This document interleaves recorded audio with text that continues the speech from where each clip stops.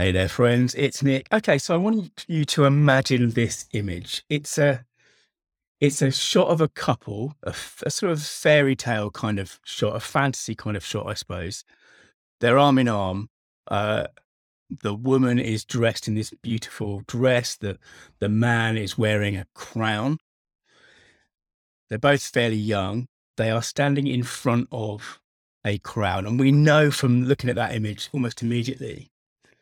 If you could see the image, and I'll put a link to it in the show notes, you'd know that you were looking at a wedding.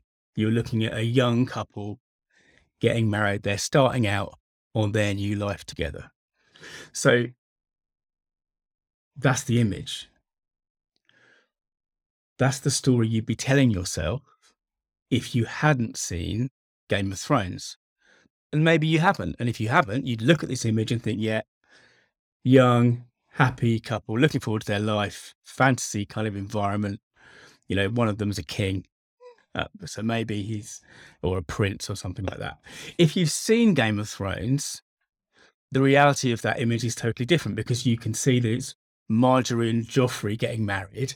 And if you've watched the show, you'll have a visceral knot probably of tension and kind of dread. I mean, it'll be mitigated by maybe what happens later on, but certainly when you watch the show for the first time, when you saw these two getting married, yes, they're both kind of smiling, but in your sort of soul, in your heart, you'll have been dreading what was coming, right? And that's because we've got this storyteller inside our head, and I've talked about this before. It's an unstoppable storyteller. It's completely involuntary. It's effortless. It just happens. And the story it tells us changes reality in a way that we can't resist.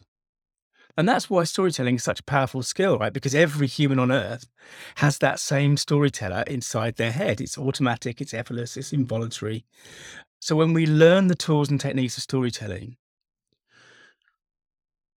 we learn in some sense for the right audience at the right time, how to focus, how to harness that storyteller on the things that we want them to be focused on and to kind of change reality around them. Yesterday, if you listened to yesterday's episode, you'll have heard me tell the 3-line story that accelerated my web agency back in sort of the late 1990s. And it was just a little thing. And in a way, nothing changed. But in another way, everything changed. And if you listen to that story, you'll have noticed that I wasn't talking about lower prices. I wasn't talking about agile working or anything like that when I pitched this business model to the prospects. I really let their storyteller, their unstoppable storyteller, do it for me. And that's the best kind of persuasion, I think, because, well, it's this simple reason, right? None of us like being sold to. None of us are that keen on being sold to or being persuaded or being convinced. But we love selling to ourselves. And that's really what the storyteller is doing, right? In your head, it's ranging forward based on what's happening all around you, based on what you're watching on the TV or reading in a novel. And it's reaching out into the kind of the fog, into the darkness ahead of you. And it's telling stories. It's weighing options and consequences and inferences and all those kind of things. And when it's like that moment when we figure out who the bad guy is, maybe just before we're told, but we figure it out and we get all of that kind of that lovely dopamine and oxytocin and all of that stuff going on in our head when our kind of attention snaps to it. That's the storyteller inside us selling us its version of reality. So when we learn these tools and techniques, we can, to some extent, channel that storyteller. And over the next 30 days, I'm going to do a series of podcasts, each going into these storytelling techniques. Some of them, if you've been listening for a while, you'll have heard before. But what I'm looking to do is build a comprehensive kind of step-by-step list. And this is not actually for the design here isn't actually to get you guys telling stories necessarily, although that would delight me.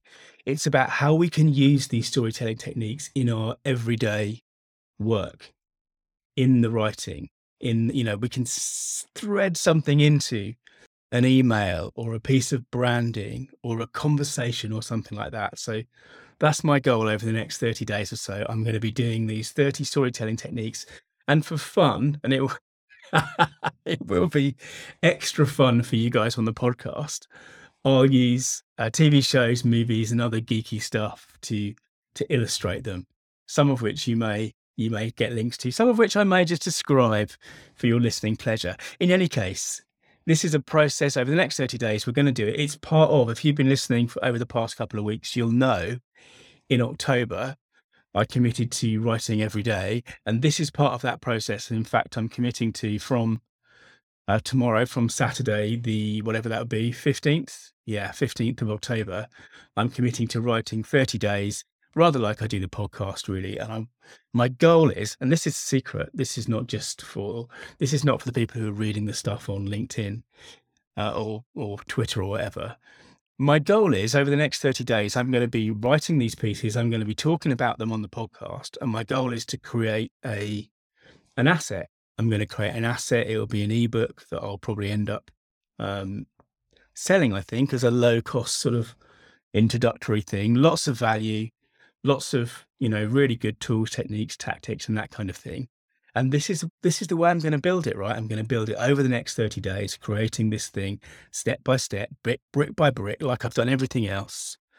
And, by the middle of November, I'll have this content I can turn into this asset that will be valuable enough, I think, to sell to the right audience. Anyway, you guys get the extra because you're on the podcast, and I want you to understand what I'm trying to do.